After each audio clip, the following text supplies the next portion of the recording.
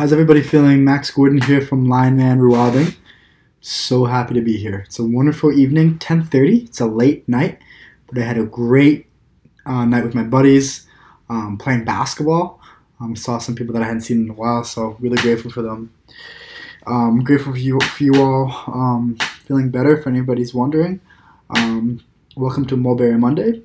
Today we're going to talk about more tracking wisdom, and we're going to get into some of the uses of dandelion. So I want to just make sure that everything's up for you.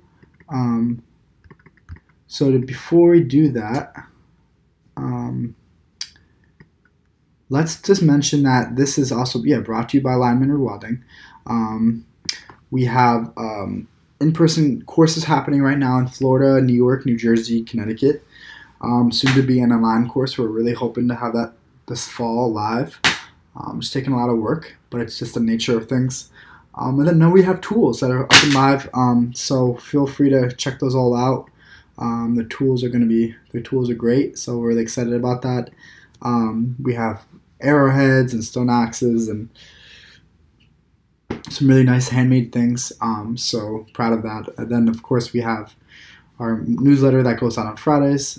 We do a webinar on Thursdays, and and then we have usually we have an intro class that people can take on Saturdays.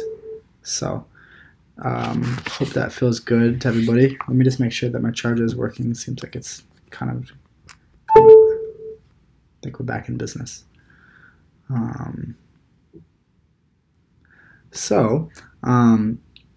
We're here.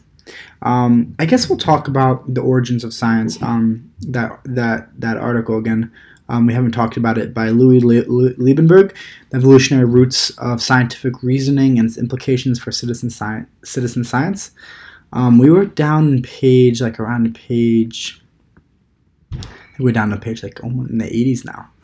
I'm just gonna go down to it, so excuse me for a second. I'm just gonna go down to the spot where we were. Let's see. Okay.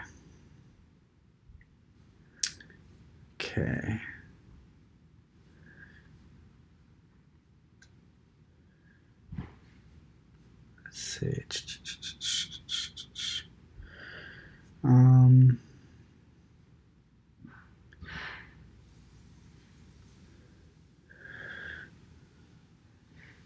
Just reading a little bit about the ants, and the mental qualities. I'm going to go down. I'm just figuring out where we were before.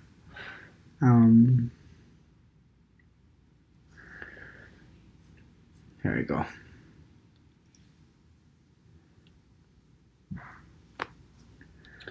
The scientific process in tracking. So we're on to page 92. So page 92. Okay. 92. Okay. The scientific process in tracking. Since hunter-gatherers, just making sure the volume is good. Yeah. Since hunter-gatherers of the Kalahari no longer live a nomadic way of life, it is not possible to study the art of tracking in its original context. In particular, it is not known how trackers from different bands interacted and how the new ideas were exchanged and shared by hunter-gatherer societies as a whole. Nevertheless, a hypothetical reconstruction of the art of tracking as a collective research program of a community of interacting trackers may help to explain how science originated. Azim Lakatos in 1978 proposed a scientific research program consists of developing series of theories. It has a tenacious hardcore and a heuristic which includes a set of problem-solving techniques, a protective belt of auxiliary hypotheses on the basis of which initial conditions are established protects the hardcore from refutations, anomalies, blah blah blah. Okay, this is kind of going on.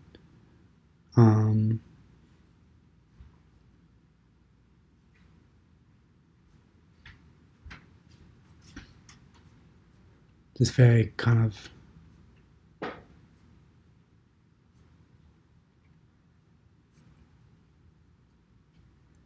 talking about animal behavior.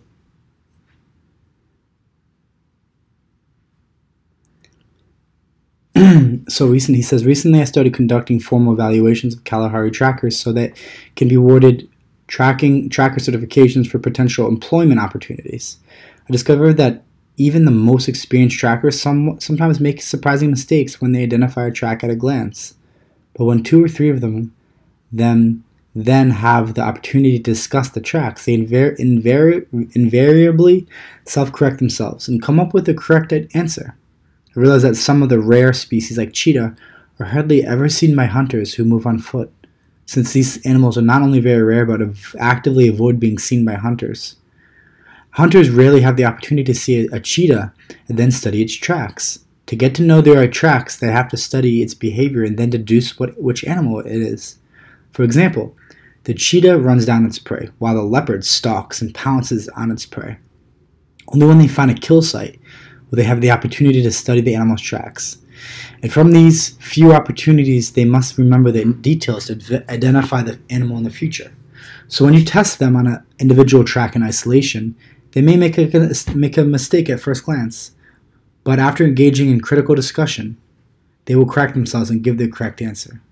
Most significantly, when 2 trackers make the same mistake and a 3rd tracker makes the correct identification, the consensus answer would be correct, even though the tracker who individually gave the correct answer was in the minority. This still illustrates that even at the level of track identification, critical discussion plays an important role in tracking. On one occasion, 2 trackers, Kayete and Nahambi, could not reach agreement on their interpretations of the tracks. Kayete, who was the dominant personality among the group of 4 hunters, managed to persuade the other 2, Nate and Buro, that he was right, and so his interpretation was accepted by consensus. Judging by my own interpretation of the tracks, I, however, believed Nahambe was correct. Apart from the fact that Kayete had a dominant personality, Nahambe was a stutterer who put him at a disadvantage. While with all the click sounds in their language, he often had great difficulty in putting across a convincing argument. Of the 4 hunters, Nahambe was the most imaginative tracker, so his original ideas were not accepted by the others. The other 3 often mocked him for, quote, telling stories. Yet, on the one hunt, after the other 3 had already given up hope, it was his insight and determination that resulted in the successful tracking down of a wildebeest. Scientists contrary that to the belief that they never knowingly depart from the truth and are always telling stories. So that's pretty interesting. So that was from page 92 to 100. Again, just telling about the miraculous story of working with these people close up and how much there is to learn about tracking.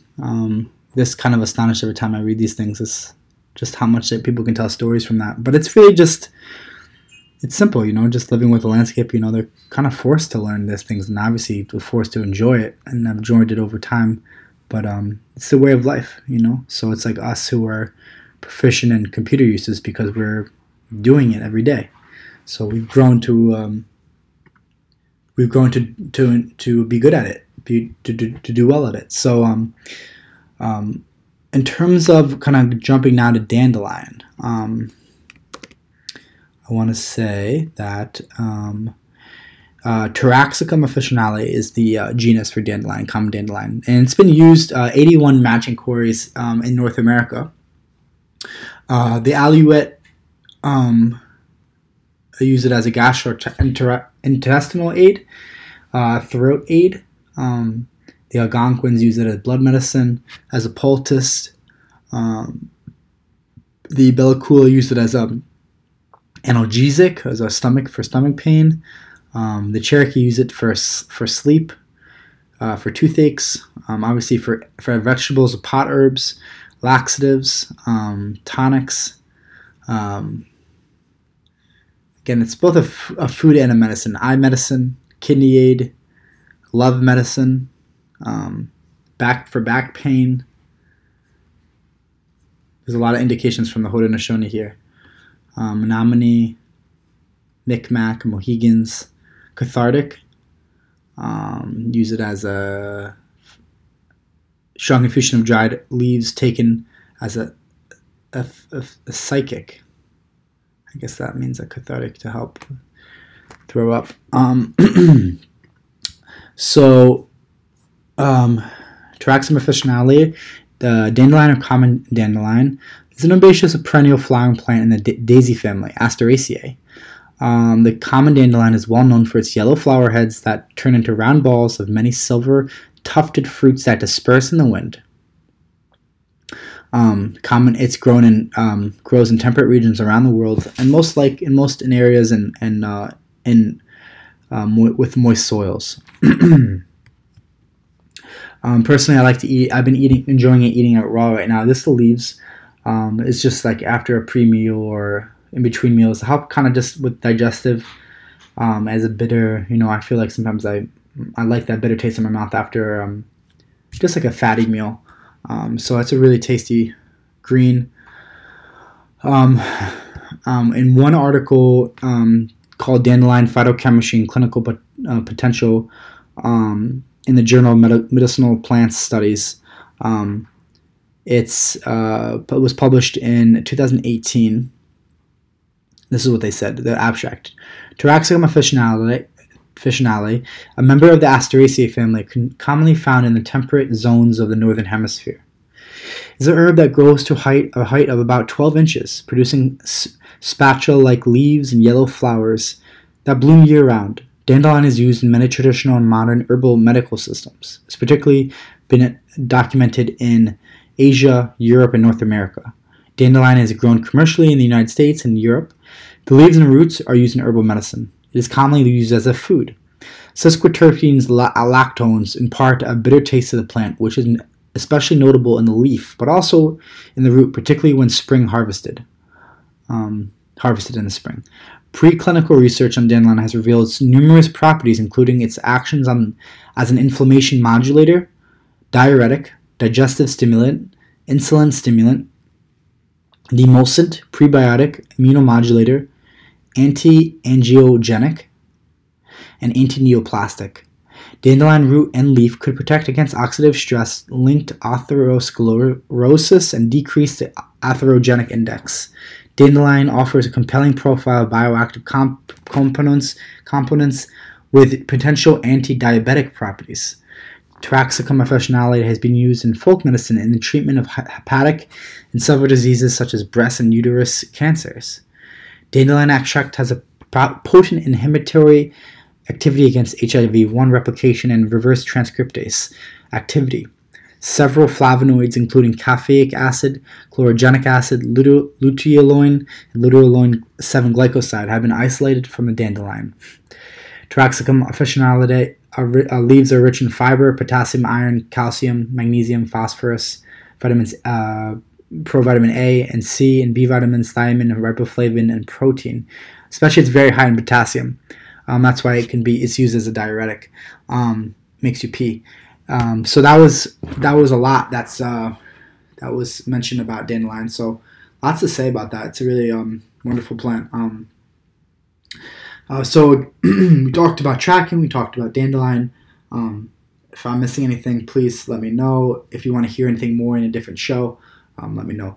I hope that you got something good out of this podcast, and that you could share this podcast with people that you know that would think you would enjoy it. So again, all I can ask is share and like, follow us on social media platforms, check out our website. If you're in the area, take one of our classes and soon to be online classes. So I hope everybody's having a splendid evening. Max Gordon out, lineman rewilding. Have a great night. Peace.